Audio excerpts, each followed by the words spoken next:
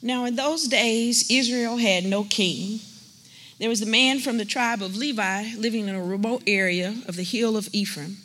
One day he brought home a woman from Bethlehem in Judah to be his concubine. But she became angry with him and returned to her father's home in Bethlehem. After about 4 months, her husband set out for Bethlehem to speak personally with her and persuade her to come back. He took with him a servant and a pair of donkeys. When he arrived at her father's house, her father saw him and welcomed him. But this time the man was determined to leave, so he took his 2 saddled donkeys and his concubine and headed into the direction of Jebus, that is, Jerusalem. It was late in the day when they neared Jebus, and the man's servant said to him, "Let's stop at this Jebusite town and spend the night there." "No," his master said, "we can't stay in this foreign town where there are no Israelites. Instead, we will go on to Gibeah. Come on, let's try to get as far as Gibeah or Ramah, and we will spend the night in one of those towns." So they went on. The sun was setting as they came to Gibeah, a town in the land of Benjamin. So they stopped there to spend the night. They rested in the town square, but no one took them in for the night. That evening, an old man came from his work in the fields. He was from the hill country of Ephraim, but he was living in Gibeah, where the people were from the tribe of Benjamin. When he saw the travelers sitting in the town square, he asked them where they were from and where they were going. "We've been in Bethlehem in Judah," the man replied. "We're on our way to a remote area in the hill country of Ephraim, which is my home. I traveled to Bethlehem and now I'm returning home, but no one's taking us in for the night. Even though we have everything we need, we have straw and feed for our donkeys and plenty of bread and wine for ourselves." "You're welcome to stay with me," the old man said. "I'll give you anything you might need, but whatever you do, don't spend the night in the square." So he took them home with him and fed the donkeys. After they washed their feet, they ate and drank together. While they were enjoying themselves, a crowd of troublemakers from the town surrounded the house. They began beating at the door and shouting to the old man, "Bring out the man who's staying with you so we can have sex with him." The old man stepped outside to talk to them. "No, my brothers, don't do such an evil thing. For this man is a guest in my house, and such a thing will be shameful. Here, take my virgin daughter and this man's concubine. I'll bring them out to you, and you can abuse them and do whatever you like, but don't do such a shameful thing to this man." But they wouldn't listen to him, so the Levite took hold of his concubine and pushed her out the door. The men of the town abused her all night, taking turns raping her until morning. Finally, at dawn, they let her go. At daybreak, the woman returned to the house where her husband was staying. She collapsed at the door of the house and laid there until it was light. When her husband opened the door to leave, there lay his concubine with her hands on the threshold. He said, "Get up, let's go." But there was no answer, so he put her body on his donkey and took her home. When he got home, he took a knife and he cut his concubine's body into 12 pieces. Then he sent one piece to each tribe throughout all the territory of Israel. Everyone who saw it said, "Such a horrible crime has not been committed in all the time since Israel left Egypt. Think about it. What are we going to do? Who's going to speak up?" In those days, Israel had no king. All the people did whatever seemed right in their own eyes. This is the word of the Lord. Awesome text to preach this morning. Amen. Thanks be to the Lord for these words of awesomeness that we're going to conclude book of Judges with. Last week, when Elder Dave Grigg talked about, thank God that I'm not preaching on this text because there's no hope here. I promise you there is hope here somewhere. But today, we're going to conclude the book of Judges. As we conclude this chapter, we're going to look forward to what God's going to do in this life as well. Good morning, Christ Central Church. Good morning. My name is Josh Kim. I'm one of the pastors here. We're glad you could join us. And before I delve into this, just to remind you again, you probably heard this. Next week starts our summer schedule, and summer schedule means we're going to start our worship at 10:30 a.m. So you could sleep in a little bit if you want to, but if you come at 10 o'clock, that's great too, right? At Christ Central time, you could always come. But not only are we going to start at 10:30, but if you come 30 minutes earlier, we're going to have intentional time of studying the Word together, where our kids, our youth have intentional time of engaging with one another.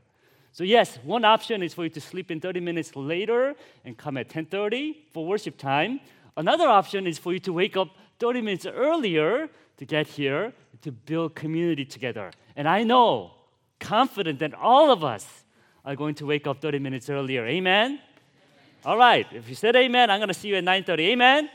Amen. Praise the Lord. With that in mind, we're going to delve into Book of Judges. And I promise you, next week, we're not going to be in Judges, right? It'll be in something else. The way this text concludes, the last verse that we read is a definition of what Judges is all about. As we see the abuse of women, the sexual assault, the mass rape, degrading of a society at large, so horrific, we shudder and wonder, how does this belong to God's plan of redemption?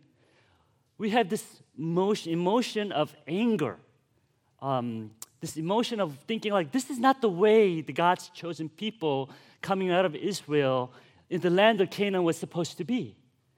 As the last verse of Judges concludes this very well, where it says, in those days, Israel had no king. All the people did whatever seemed right in their own eyes. And you conclude and you amen with this writer saying, yeah, this is exactly what's happening here. And it's not that Israel needed a king to lead them to battles, because we see God is the king that they needed, but they needed a king figure to lead them in their covenant faithfulness, promise keeping.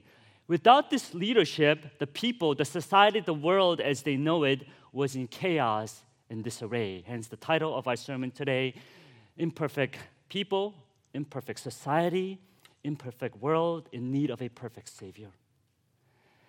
One of the most inhumane atrocities done against women in history was usage of comfort women. Comfort women were women forcibly abducted by the Japanese imperialist army during the Sino-Japanese War, or for some of you, World War II, that you're more familiar with during this time. In 1937, this was when it began to provide comfort. Comfort, and I put it in quotation for a purpose because they were sold into sex trade and sex services of soldiers during the war. Yes, the studies and the recent evidence show that during conflicts, the people that get hurt the most are the most vulnerable, right? The women and the children. And this comfort woman was so horrendous, not only because that's normally what happens, but this was organized and carried out by the imperial government itself. Over 50,000 to 200,000. They don't know exactly how many because they didn't keep accurate count. Of course, they're abusing people. They're not going to keep count of how many people have abused. From Philippines, Korea, China were kidnapped, forced to travel far off distant lands, and suffered. Even today, they are not officially recognized by the Japanese government, and their refusal to properly repent and seek forgiveness fuels regional hatred and mistrust amongst the countries in Asia. What we read in Judges today, church, reminds us that there's nothing new under the sun. If you see sin happening today, you recognize it's been happening all along. People's hearts are depraved. We also recognize the Bible is not just full of moral stories filled with the blessings of God, right? We also see that people are corrupt. People are fallen. The Bible is full of real depiction of our society, our world, and as we are living in this world, what we see is a glimpse of what life can be like if you are apart from God.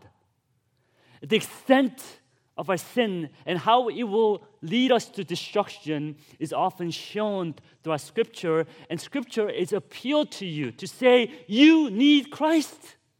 Apart from Him, you're headed towards this type of destruction, and we find this in Judges, the conclusion by saying that everyone did whatever they thought right in their eyes. And perhaps you may say, well, Pastor, that's actually exactly the world that we live in today, right? If you look at the political turmoil that is happening, the denial of truth, the seeking after the fake news, the mistrust, the hatred, all that we see happening in the world today is not that much different than what the writer of Judges is writing about, isn't it?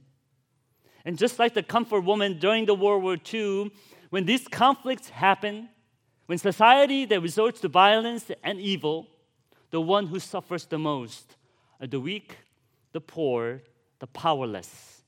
And quite often in the society that you and I live today, these people are those who are marginalized, either socioeconomically, ethnically, sexually, based upon their gender. And that's what we see in this text today, in this chaotic world in Judges. In the midst of shame, anger, vengeance, violence, what gets lost is the most vulnerable. What gets left behind are the women who are assaulted, abused, and cast aside as commodity. And that's what Judges show us this morning. Amen. And the question is, what can we learn? What is the hope that we could find in this besides the warning in itself? With that in mind, let's delve into this text. 2 points today. First is as bad as it gets, and second, as far as the curse is found. The first point we see from this text is as bad as it gets. Two of the more famous philosophers of modern time is John Locke and Thomas Hobbes, who influenced the formation of politics and government today. Locke believed in humanity that appeals to the reason, while Hobbes believed that when left alone, humanity has no moral compass to determine what is good and right. Either side you may fall, but both sides believe the human nature it is in fact selfish in seeking what they want only. And you may say, well, Pastor, I don't need philosophers to tell me that. Just stop by my home and watch my kids, right? Work in my workplace, and you realize that everything is driven by profit only.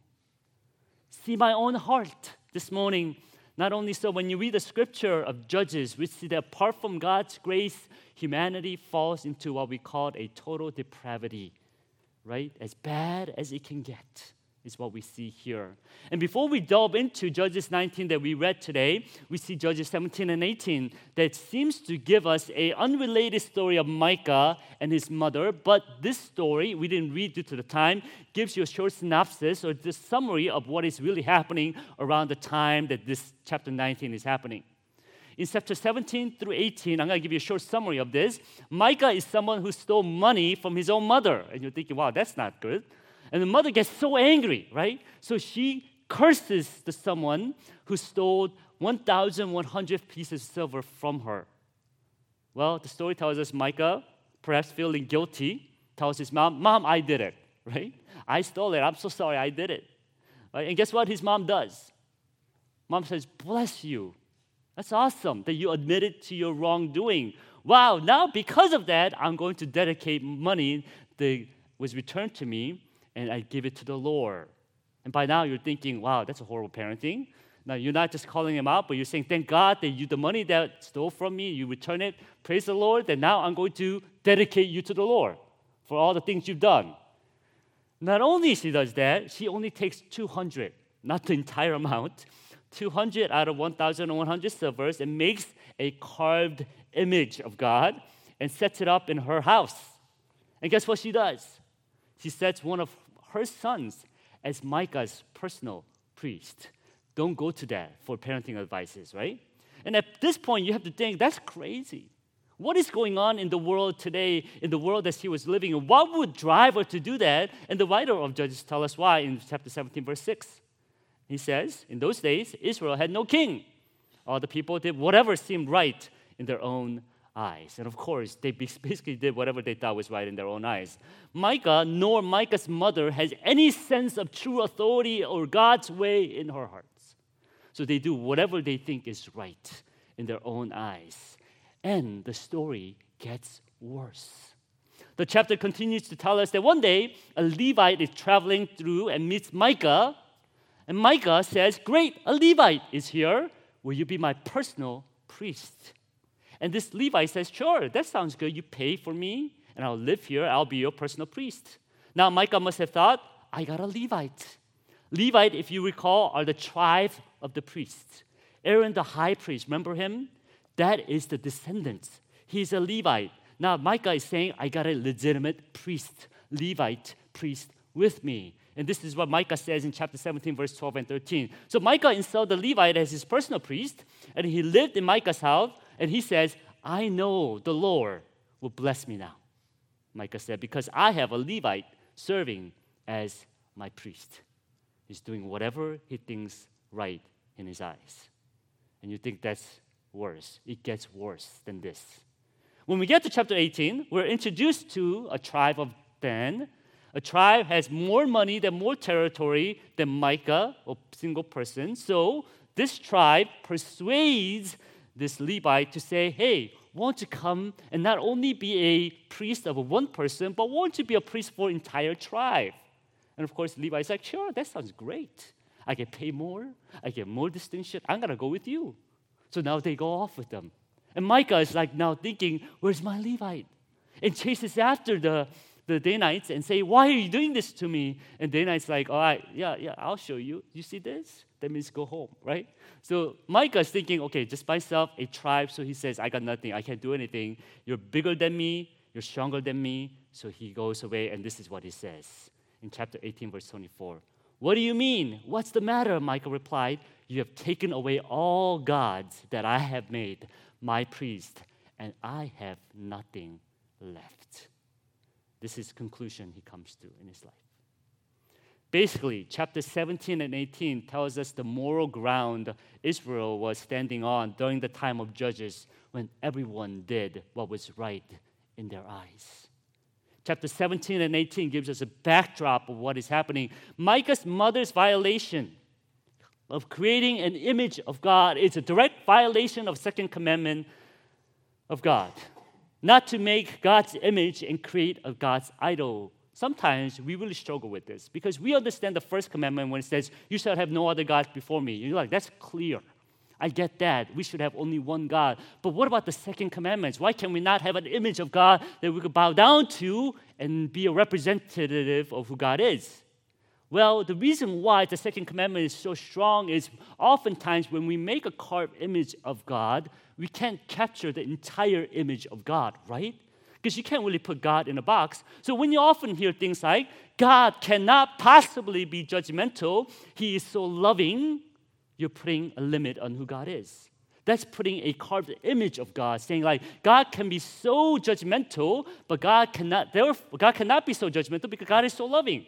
Well, the scripture tells us God is so loving, yet God has to be judgmental because He's so holy. And scripture holds that intention and allows God to be God. When we put that distinction on God, you're putting a carved image of God on the ultimate being of the universe. And that's what exactly Micah's mother does by putting a carved image of God, a picture of God that doesn't fully capture who God is.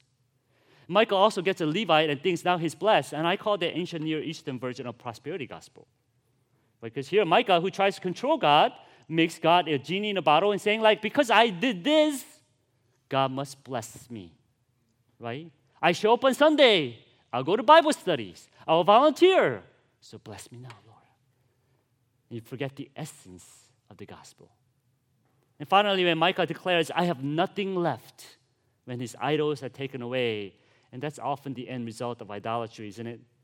As one pastor wrote, when you shrink God down to a size that you could control, you always live in fear of losing Him.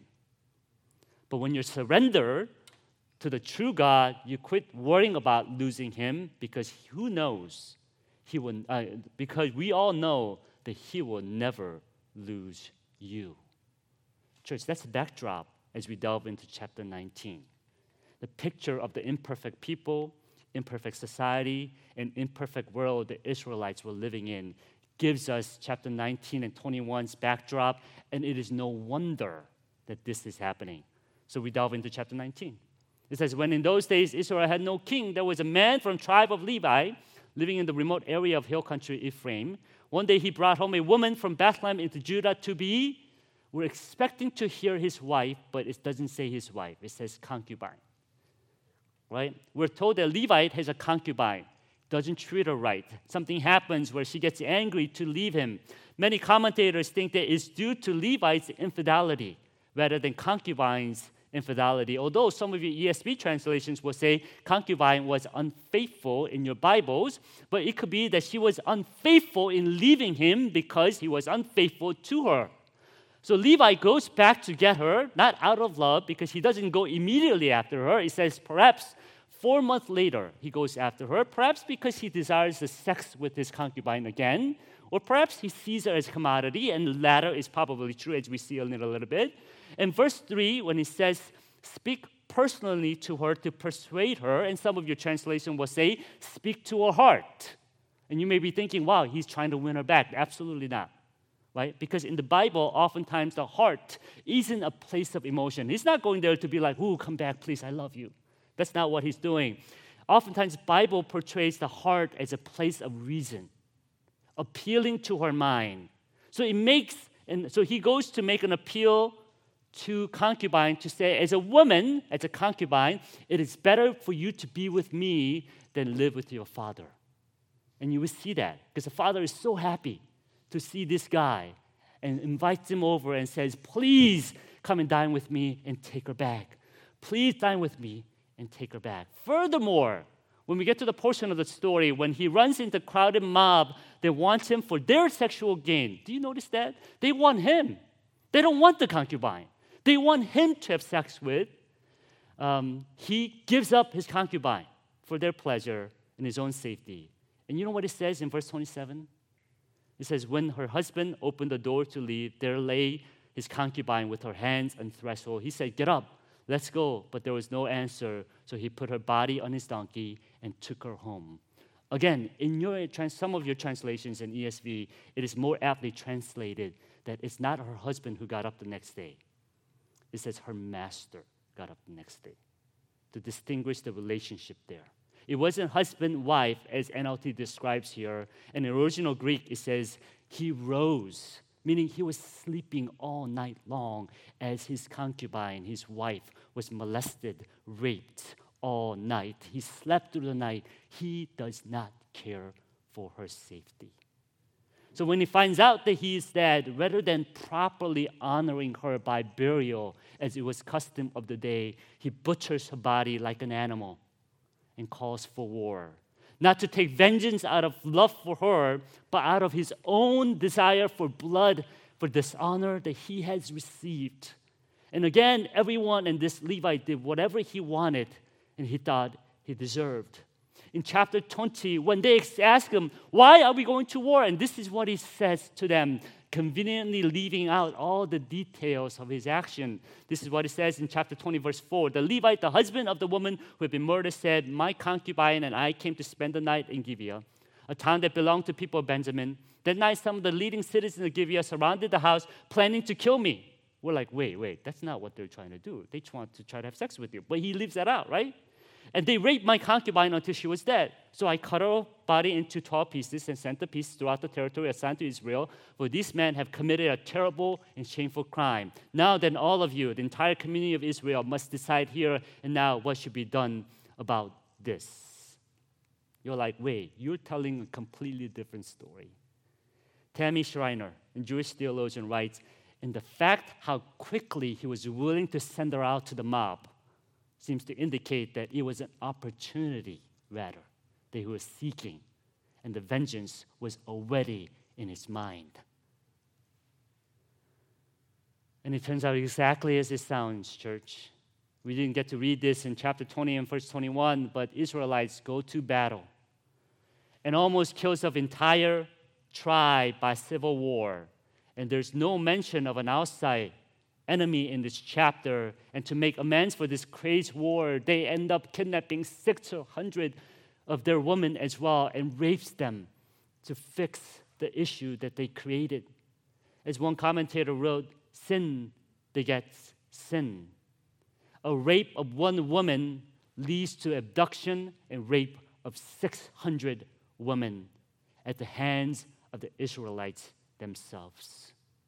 And if any point in the scripture shows us how depraved humanity can be, perhaps these chapters show us to that extent. This is as bad as it can be. And again, as a church, as followers of Christ, when we see this type of story being told, you and I should be furious.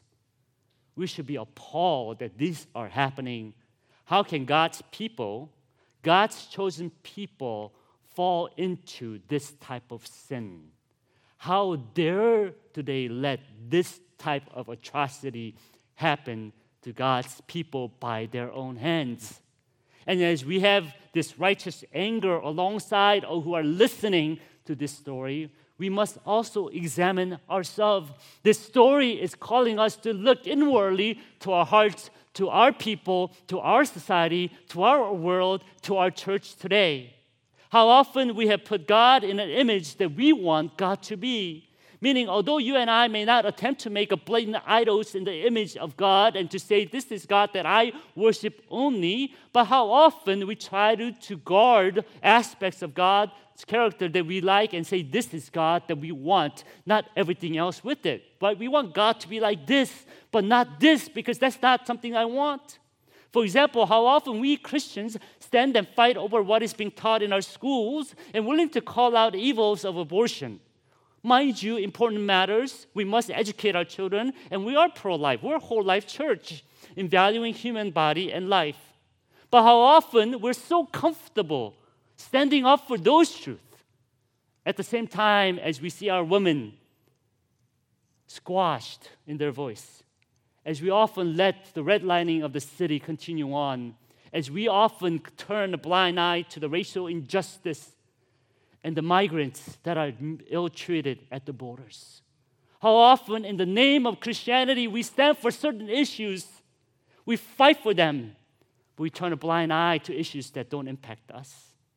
How often in the name of Christ we call out sin of homosexuality and abortion, but we turn blind eye to domestic abuse, sexual assault, rape, adultery, molestation of children, inequity in education, food, and basic living. How dare we stand before God and say, God, I'm here to worship you with all my hands raised and say, I stand for this truth, while we let injustice happening to our neighbors go by unpunished. How often have we heard the world question the goodness of God? Perhaps it is not God who is put on trial here. Perhaps it is our witness of this God that is on trial. Our depiction of who God is being questioned, idols of morality, false Christian nationalism, agenda-driven picture of the gospel is being questioned instead. Or how we as Christians pursue our version of prosperity gospel, saying, look, we do what is right, we teach what is right, we do all this. Now, God, you must bless my church and bless me and my family and my nation.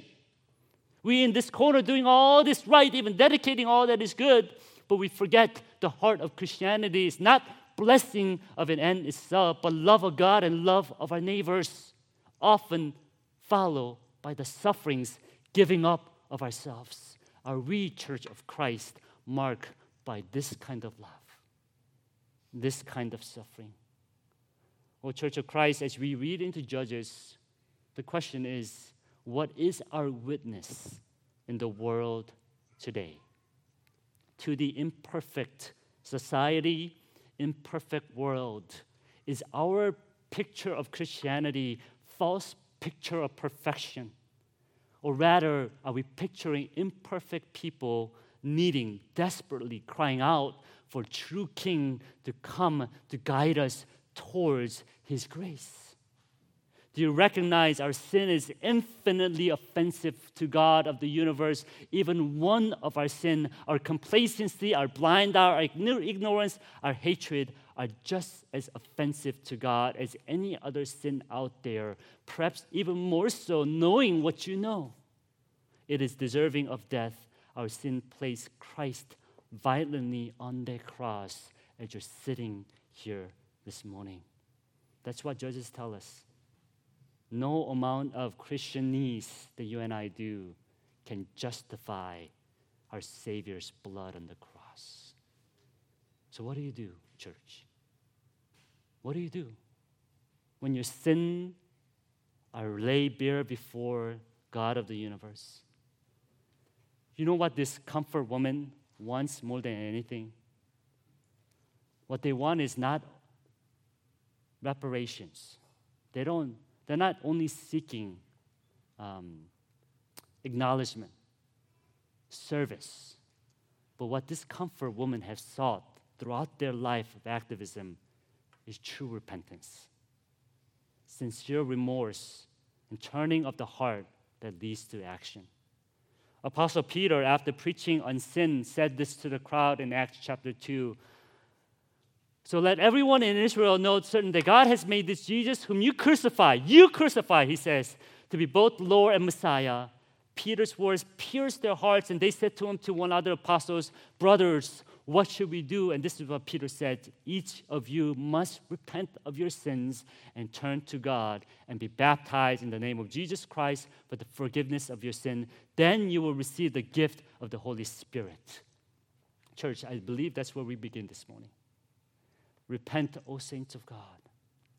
You, me, us, the church, God's people, repent and turn from evil, from our sin of segregation, our injustice, our ignorance, seeking God for forgiveness. And that's where we begin. May you be at a church that constantly call you to repent and turn back to the Lord. Amen? Amen. And as we begin there, we can begin there. You know why? Because as bad as it gets, we find that God's grace flows as far as the curse is found. As far as curse is found. You know, Joy to the World is one of my favorite songs too, a song that we love to sing during Christmas time. But the song is actually not only for Christmas time, it is for everyday singing, especially when we find hopelessness in the time of judges like this. This beloved hymn, Joy to the World, is based on Psalm 98, which declares the creation's joy when the Lord comes to judge. It speaks actually of Christ's second coming. My favorite line is the verse 3, where it says, no more let sins and sorrows grow, nor thorns infest the ground. He comes to make his blessing flow, and he says, as far as the curse is found. Far as the curse is found. The reversal of the curse is promised in coming of the Messiah and the fulfillment of his promise. As one theologian writing about him writes, we live in light of that promise.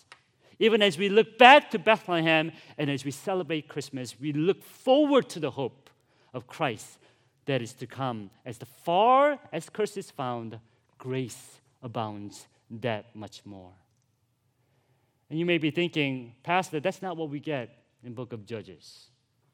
Do you know what the last verse of Judges is?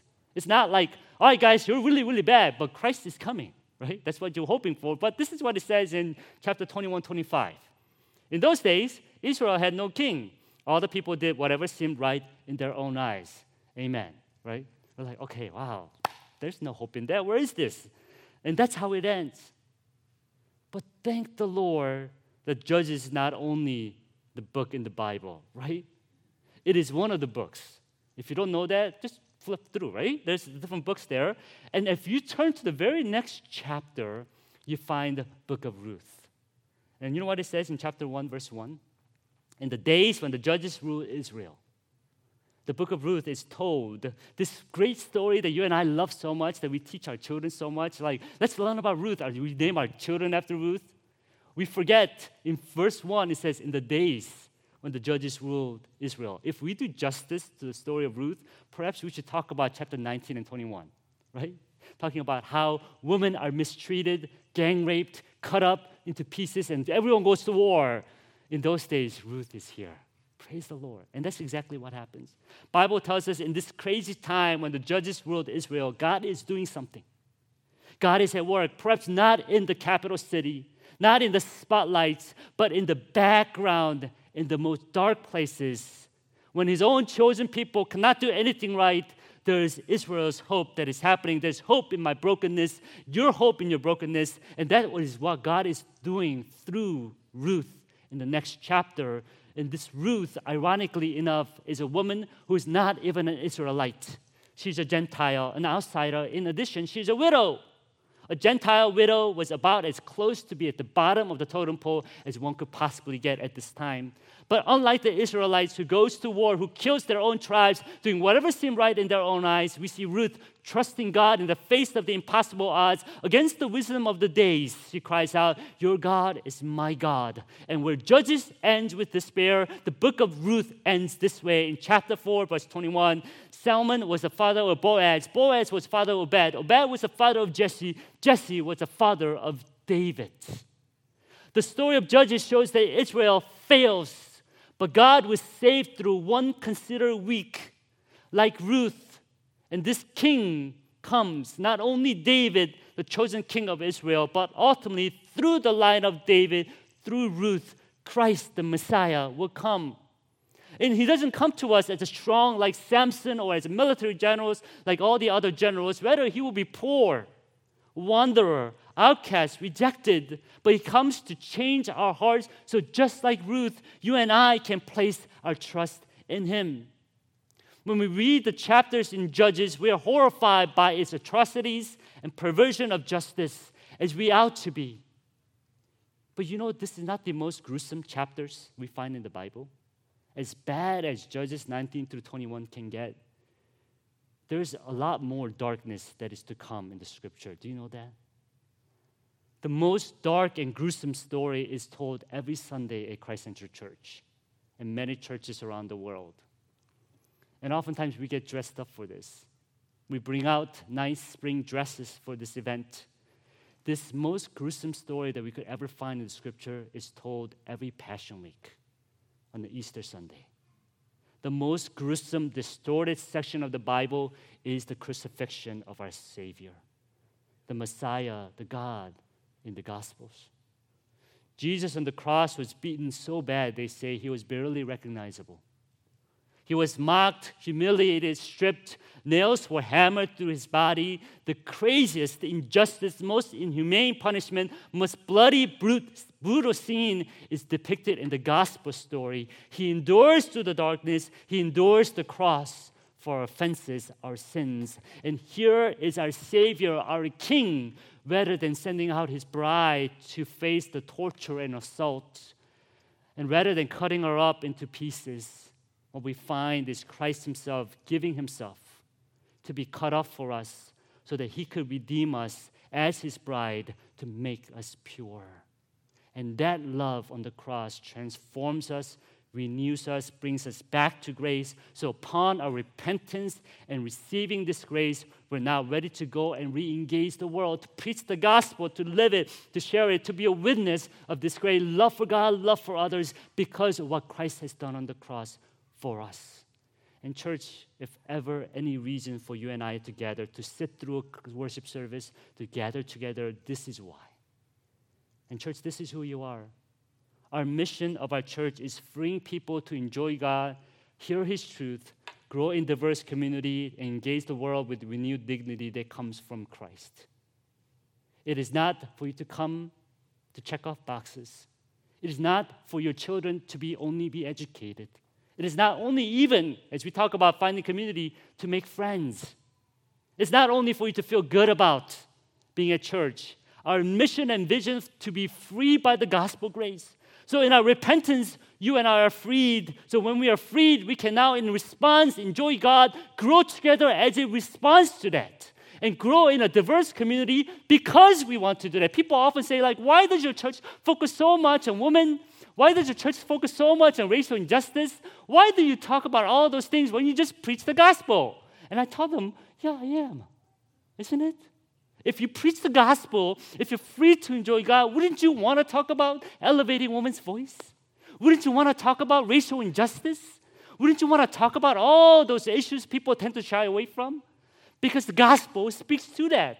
If you're truly preaching the gospel, living it out, and being a witness in this world, you can help but to be influenced into the world that God is calling us to love. So if you preach the gospel, church, right?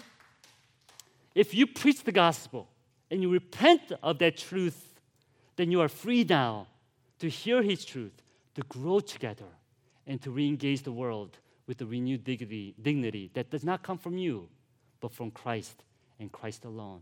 As far as the curse is found, the grace abounds that much more.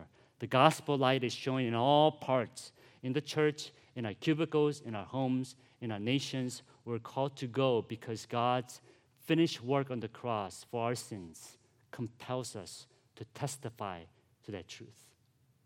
And church, you know what is promised here? What we find is that God does not give up on God's people. God does not give up on Benjamin, the tribe of Benjamin, despite their sin. Christ is sent in the book of Revelation 12 tribes are mentioned. When Christ returns, all the tribes are there. Despite the atrocities of Israelites, God does not give up on his people. And that promise is for us too. When we get to Revelation chapter 7-9, this is what it says. After this, I saw a vast crowd, too great to count, from every nation, tribe, and people and language, standing in front of the throne and before the Lamb. They were clothed in white robes and held palm branches in their hands. Not to get lost in the beauty of the multi-ethnic vision of God's bride is that God will get everyone. Did you hear that? Every tribe, every tongue, every ethnicities. God promised in Genesis 12, God will do it. That's the promise. That's our end goal. Despite what we see in the world, despite the divisions, the sin effect of it, and promise says, I will have every tribe, every tongue, every nation worship my name. That's why you get to be part of church. Amen? That's the hope you will hold on to. And you worship the Lord by singing this song. This was written by Charles Spurgeon in Morning and Evening for this morning. It says, I love you, Lord, with no love of mine, for I have none to give. I love you, Lord, for all the love is yours, for by your love I live. I am as nothing and rejoice to be, emptied and lost and swallowed up in you. Amen. Let's pray. Father, that's our prayer this morning as we come. Despite what we see in book of Judges, we find hope. We find hope because in Christ, you have paid the penalty of our sins.